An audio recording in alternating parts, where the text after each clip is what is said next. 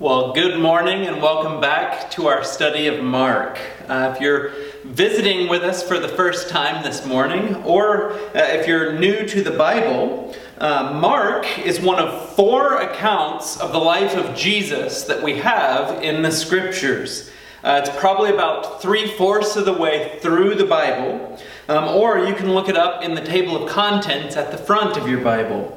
If you don't have a Bible, first, we'd like to point you to the Bible tab just below this video that you can click on at any time. But more important than that, if you don't have a Bible, we would love to give one to you as our gift to you. If you will reach out to us at office@santacruzbaptist.com, we would love to get you a Bible. It's something that we value, and we'd love for you to have a copy of your own that you can read and mark up and write in and take notes in. So reach out, office@santacruzbaptist.com, and we'd love to get one to you. Today, we're going to be in Mark chapter 4, verses 21 through 34. Mark chapter 4, verses 21 through 34. Last week, we saw Jesus shift gears a little bit and begin to teach through the medium of parable. A couple weeks ago, we saw that Jesus is either Lord, lunatic, or liar. That is absolutely true. But on top of being the Son of God and Lord of the universe, Jesus was the greatest teacher that ever walked on the face of the earth. Not just because he was truth and that everything that he said was truth. His content was flawless. But he was also a master teacher by style. You see even others around him saying that no man has ever taught the way that he does. Others, even his enemies, said that he teaches as one who has authority. What did they mean by that? The literal meaning of the word authority there is that he taught with substance. Jesus didn't teach fluff. Even his enemies are saying that he teaches substantively. It's not superficial. It carries weight. Well, one of the methods Jesus used to teach was that of parable. And this wasn't unique to Jesus. Certainly, there was a tradition of the Pharisees and rabbis before Jesus to use parables. But the way that they did it was different. R.C. Sproul notes that rabbis and Pharisees used parables to illustrate the Old Testament. In other words, to take something that had already been revealed and explain it. Jesus, on the other hand, used parables to give new revelation, to teach things that were previously unknown. Also, important to note, you won't find a parable in the New Testament outside of the Gospels. They're rare even in the Old Testament too. But one of the most famous parables in the Old Testament is the one when Nathan the prophet speaks to King David. He tells David a parable of a rich man who mistreats a poor man by taking his only sheep. To which David responds, essentially saying, "Not in my kingdom. Find that man. He deserves death." You know the story well. Nathan then responds, "David, you're the man." He was illustrating David's sin with Bathsheba through the use of parable. Parables often function to help simplify and clarify what's being said so that people can understand. And more importantly, so that they can really hear. Tyler gave us a great definition of parable last week. And as we saw in that text, there's another use of parable. Jesus told the parable last week in verses 1 through 20 of the sower. And then he says, "He who has ears, let him hear." Sometimes Jesus uses parable in a way that people audibly hear it, but don't really hear it. or get it, and others do. He's using parable to give those who hear or get it a deeper understanding. Tyler explained why some hear and some don't through the lens of Isaiah 6. That was really, really helpful. There's many different themes in Jesus' parables, but one of the most common themes is the gospel of the kingdom of God. And that's what we're going to see in today's text. Jesus wants those who are able to hear it to clearly understand the mystery of his kingdom. So again, this week, we get to see Jesus giving us 3 short parables that help solidify how his kingdom works. So let's dive into the text. Mark chapter 4, verses 21 through 34. This is the word of the Lord. And he said to them, "Is a lamp brought in to be put under a basket or under a bed, and not on a stand? For nothing is hidden except to be made manifest, nor is anything secret except to come to light. If anyone has ears to hear, let him hear." And he said to them, "Pay attention to what you hear. With the measure you use, it will be measured to you, and still more will be added to you. For to the one who has, more will be given, and from the one who has not, even what he has will be taken away." And he said, "The kingdom of God is as if a man should scatter seed on the ground. He sleeps and rises, night and day, and the seed sprouts and grows. He knows not how. The earth produces by itself first the blade, then the ear, then the full grain in the ear. But when the grain is ripe, at once he puts in the sickle, because the harvest has come." And he said, "With what can we compare the kingdom of God? Or what parable shall we use for it? It is like a grain of mustard seed, which, when sown on the ground, is the smallest of all the seeds on the earth. Yet, when it is sown, it grows up and becomes larger than all the garden plants, and puts out large branches, so that the birds of the air can make nests in its shade." With many such parables he spoke the words to them as they were able to hear it. He did not speak to them without a parable, but privately to his own disciples he explained everything. Our 3 points this week will coincide with the 3 parables that Jesus gives. Point number 1, the lamp. Point number 2, the growing seed. And point number 3, the mustard seed. So point number 1, the lamp. Look with me again, starting in verses 21 and 22. And he said to them, "Is a lamp brought in to be put under a basket or under a bed, and not on a stand? For nothing is hidden except to be made manifest, nor is anything secret except to come to light." From the beginning here, I want to draw our attention to the word lamp. It's important for us to understand that the word lamp in the Greek text actually has the definite article with it. In other words, a better translation would be the lamp, not a lamp. I love when NFL players are introducing themselves at the beginning of games, telling you what university they went to. The Ohio State University, or the University of Miami.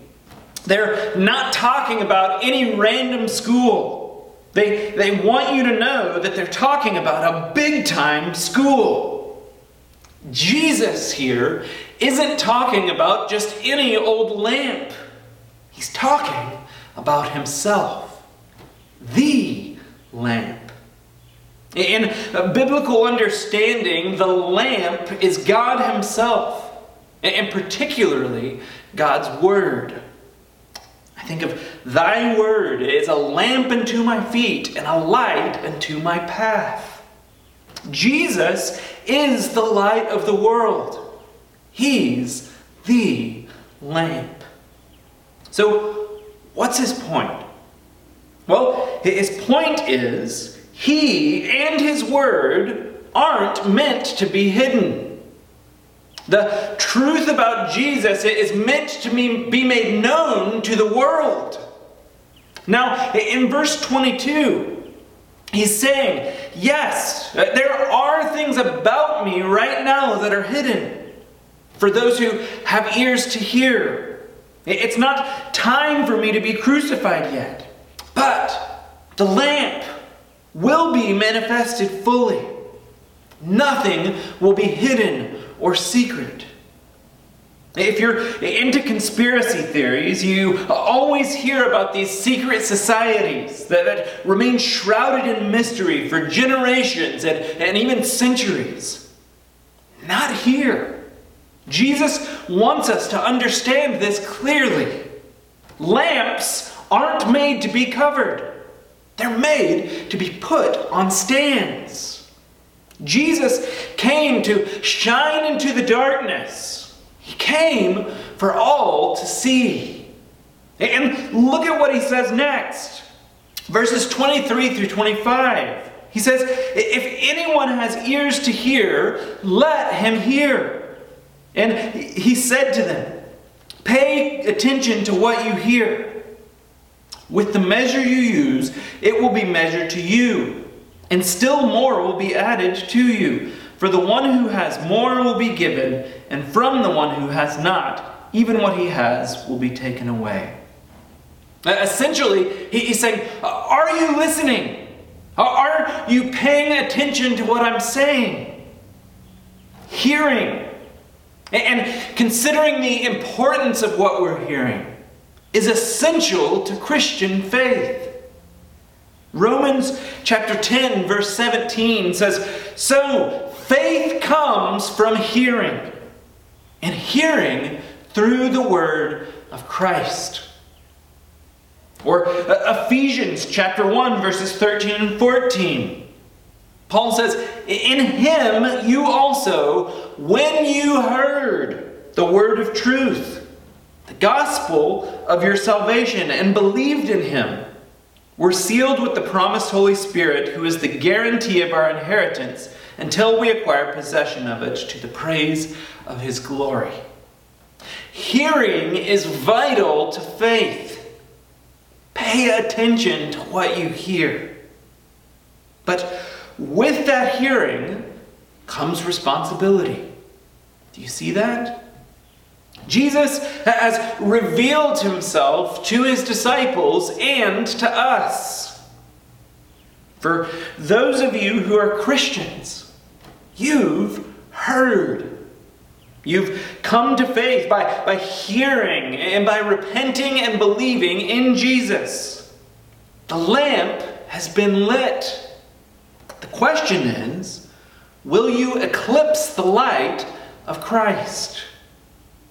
Will you hide it, or will you let it shine?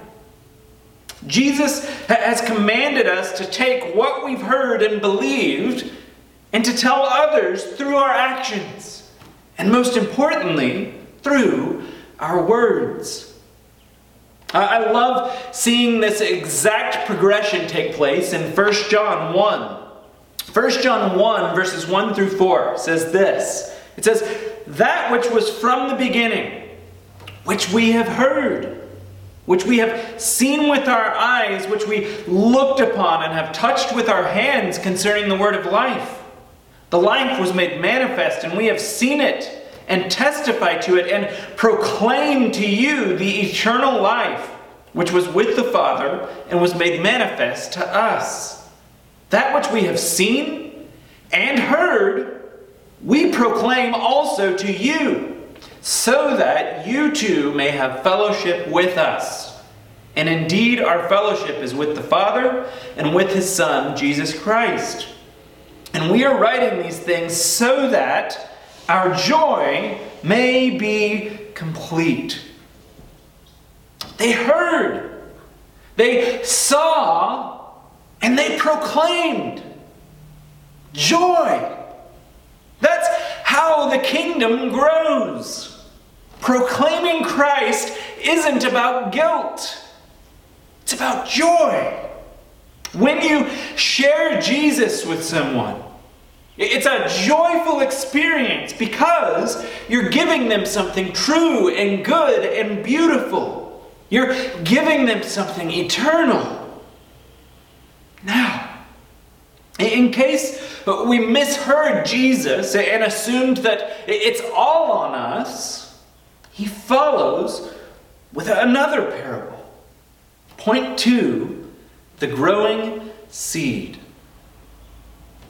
Look at verse 26. And he said, the kingdom of God is as if a man should scatter seed on the ground. So let's follow the teaching there. We're called not to hoard or to hide the light, but to make him known. How do we do that? Through scattering seed. What seed? Well, we learned this last week, verse 14. The seed is the Word of God. Side note, who scatters seed or sows the Word of God in the kingdom? Who does that? It's so tempting for us to say, well, pastors or preachers are the ones who sow the Word. But I want to draw our attention to Acts chapter 8, verses 1 through 4. This is just after Stephen is killed for his faith. Acts chapter 8, 1 through 4. And Saul approved of his execution. And there arose on that day a great persecution against the church in Jerusalem. And they were all scattered throughout the regions of Judea and Samaria, except the apostles. Devout men buried Stephen and made great lamentation over him. But Saul was ravaging the church and entering house after house. He dragged off men and women and committed them to prison. Now, those who were scattered went about preaching the word. Do you see that? The text goes out of the way to tell us in verse 1 that all were scattered except the apostles. The professionals weren't scattered, but everyone else was. Common, everyday, normal Christians. And what did they do? Verse 4. Now those who were scattered went about preaching the word. If you are a Christian, you are called to scatter seed, or the word of God, so that a lamp will be put on a stand. Now, back to our text. The seed is scattered. Then, verse 27, he sleeps and rises day and night, and the seed sprouts and grows. He knows not how. Do you see that? Do you see what Jesus did? Again, he's such a phenomenal teacher. You, Christian, have a God-given responsibility to scatter seed and to put the lamp on the stand. But who's responsible for making that seed grow? Not the sower. He sleeps, and the seed sprouts and grows. He knows not how. This is kingdom stuff here. God's kingdom sprouts and grows, not by man's power, but by God's. Yes, He uses us as His means. We're the conduit through which He works. But we're not sovereign over salvation. Isn't that refreshing? You're called to share God's word. God is the one who will grow it. That's 1 Corinthians 3, right?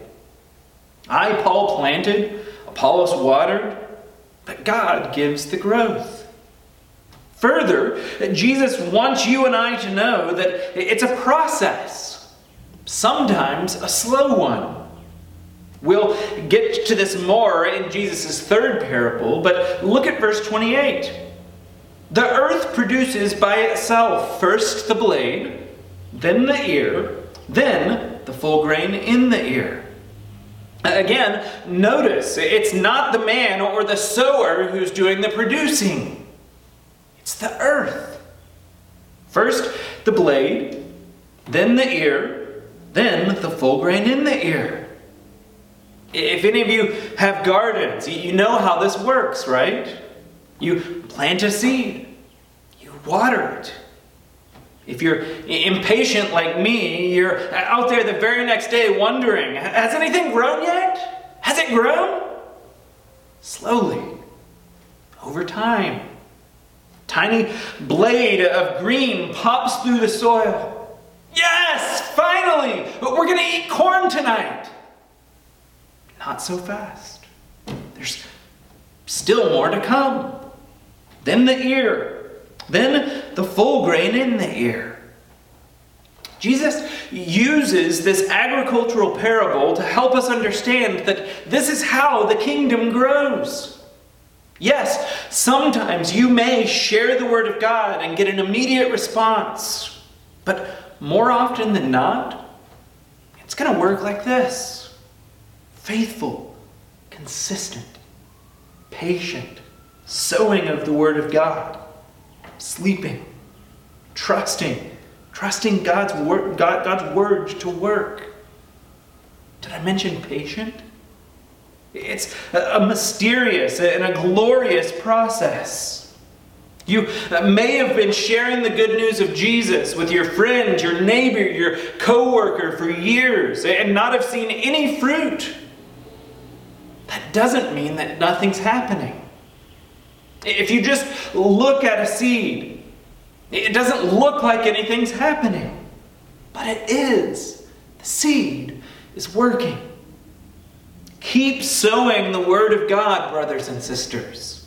Keep faithfully proclaiming the gospel. Keep praying for God to do what only God can do in producing gospel fruit. See, the promise that we have from God about this truth. I love this text. Isaiah chapter 55, verses 10 through 11 says this. For as the rain and snow come down from heaven and do not return there, but water the earth, making it bring forth and sprout, giving seed to the sower and bread to the eater, so shall my word be that goes out from my mouth.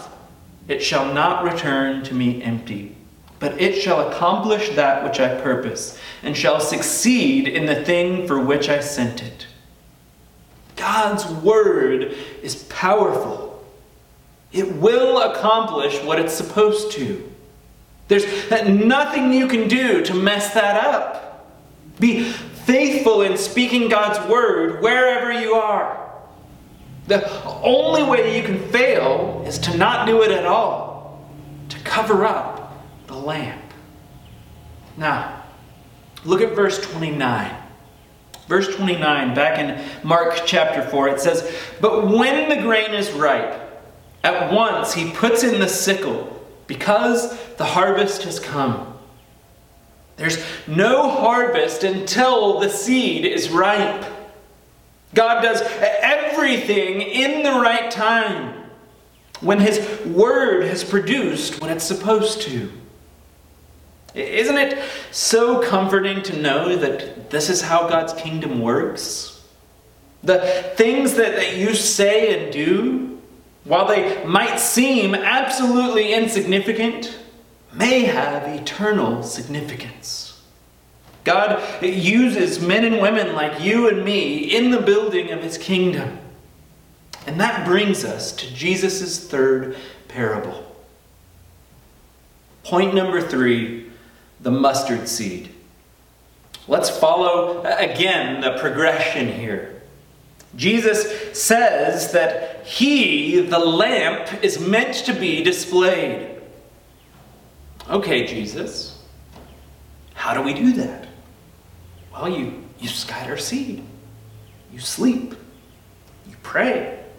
You trust. Be patient. Let God work. Okay, Jesus, but if we do that, that's really not going to have much impact. We need to do something big, Jesus. To which Jesus says, verses 30 and 32, and he said, with what can we compare the kingdom of God? Or what parable shall we use for it?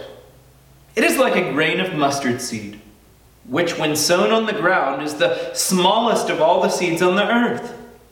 Yet when it is sown, it grows up and becomes larger than all the garden plants, and puts out large branches, so that the birds of the air can make nests in its shade. Do you see it? Jesus is telling them something about the church and the kingdom, and how it progresses in the world. Christ's visible church was to be small in its beginnings. So look at this. This, you probably can't even see it from there, but this is a mustard seed. The mustard seed in Jewish understanding was a proverbial expression for something small and insignificant. Kind of how we might use the phrase, a drop in the bucket. Think about Jesus himself. Did he enter the world riding on a war horse as a dominant figure? No. He came as a baby, born in a manger in Bethlehem, seemingly small and insignificant. We discussed this a couple weeks ago. Who were the first disciples or followers that Jesus gathered around him? Fishermen. Unlearned, unpopular men who really had no influence over anyone. Seemingly small and insignificant. What was the last act of the founder of our faith? Not taking the hill, but dying on it. To the naked eye, seemingly small and insignificant. But look at what Jesus says about the mustard seed, verse 32. Yet, when it is sown, it grows up and becomes larger than all the garden plants, and puts out large branches, so that the birds of the air can make nests in its shade. Something that started so small can become something great. Mustard seeds are so small that birds could, and often did, swallow them. But when they're sown, they grow so large that they actually give shelter and shade to the same birds that could have eaten them earlier. Think about Saul of Tarsus here. At one point, his life was dedicated to eating these seeds, the seeds of the kingdom. Yet, he would one day come to take shelter under their branches. Think about the story of Christianity as a whole. It started small, and then began to grow on the day of Pentecost. It went out. Again, remember, it went out by normal Christians scattering the word. It expanded from Jerusalem to Judea to Samaria and to the ends of the earth. And here's the deal. The visible church of God, the kingdom, it's not done growing. God's still using people like you and like me, mustard seeds, seemingly small and insignificant, to grow giant trees. And I almost forgot. There's a prophecy in Daniel chapter 4 that Jesus seems to be working off of here in this parable. Look at this vision. Daniel chapter 4, verses 10 and 11. It says, "The visions of my head as I lay in bed were these. I saw, and behold, a tree in the midst of the earth, and its height was great. The tree grew and became strong, and its top reached to heaven, and it was visible to the end of the whole earth. Its leaves were beautiful, and its fruit abundant, and in it was food for all. The beasts of the field found shade under it, and the birds of the heavens lived in its branches, and all flesh was fed from it. Do you see it? God is doing a work of global scale from seemingly small and insignificant beginnings. Never despise the day of small things, as Zechariah 4:10 says. That small conversation you had with your friend or your coworker, boss, or neighbor, where you shared God's word, mustard seeds. The small way you served your neighbor by buying them groceries and speaking Jesus' name, mustard seeds. Everything matters. There's no small work when you're scattering God's word. God can use the smallest words that we speak. He can use the smallest actions that we do. And He can build His kingdom. So, what about you this morning?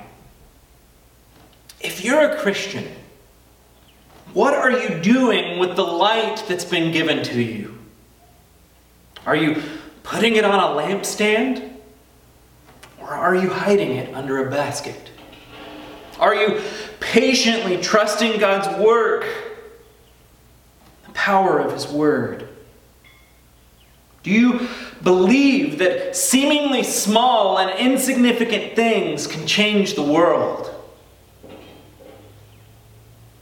Finally, if you're not a Christian, if you're a bird who's been accustomed to eating the seed, we want you to know that Jesus has a home for you, a place of shelter and of shade, a place that you can rest.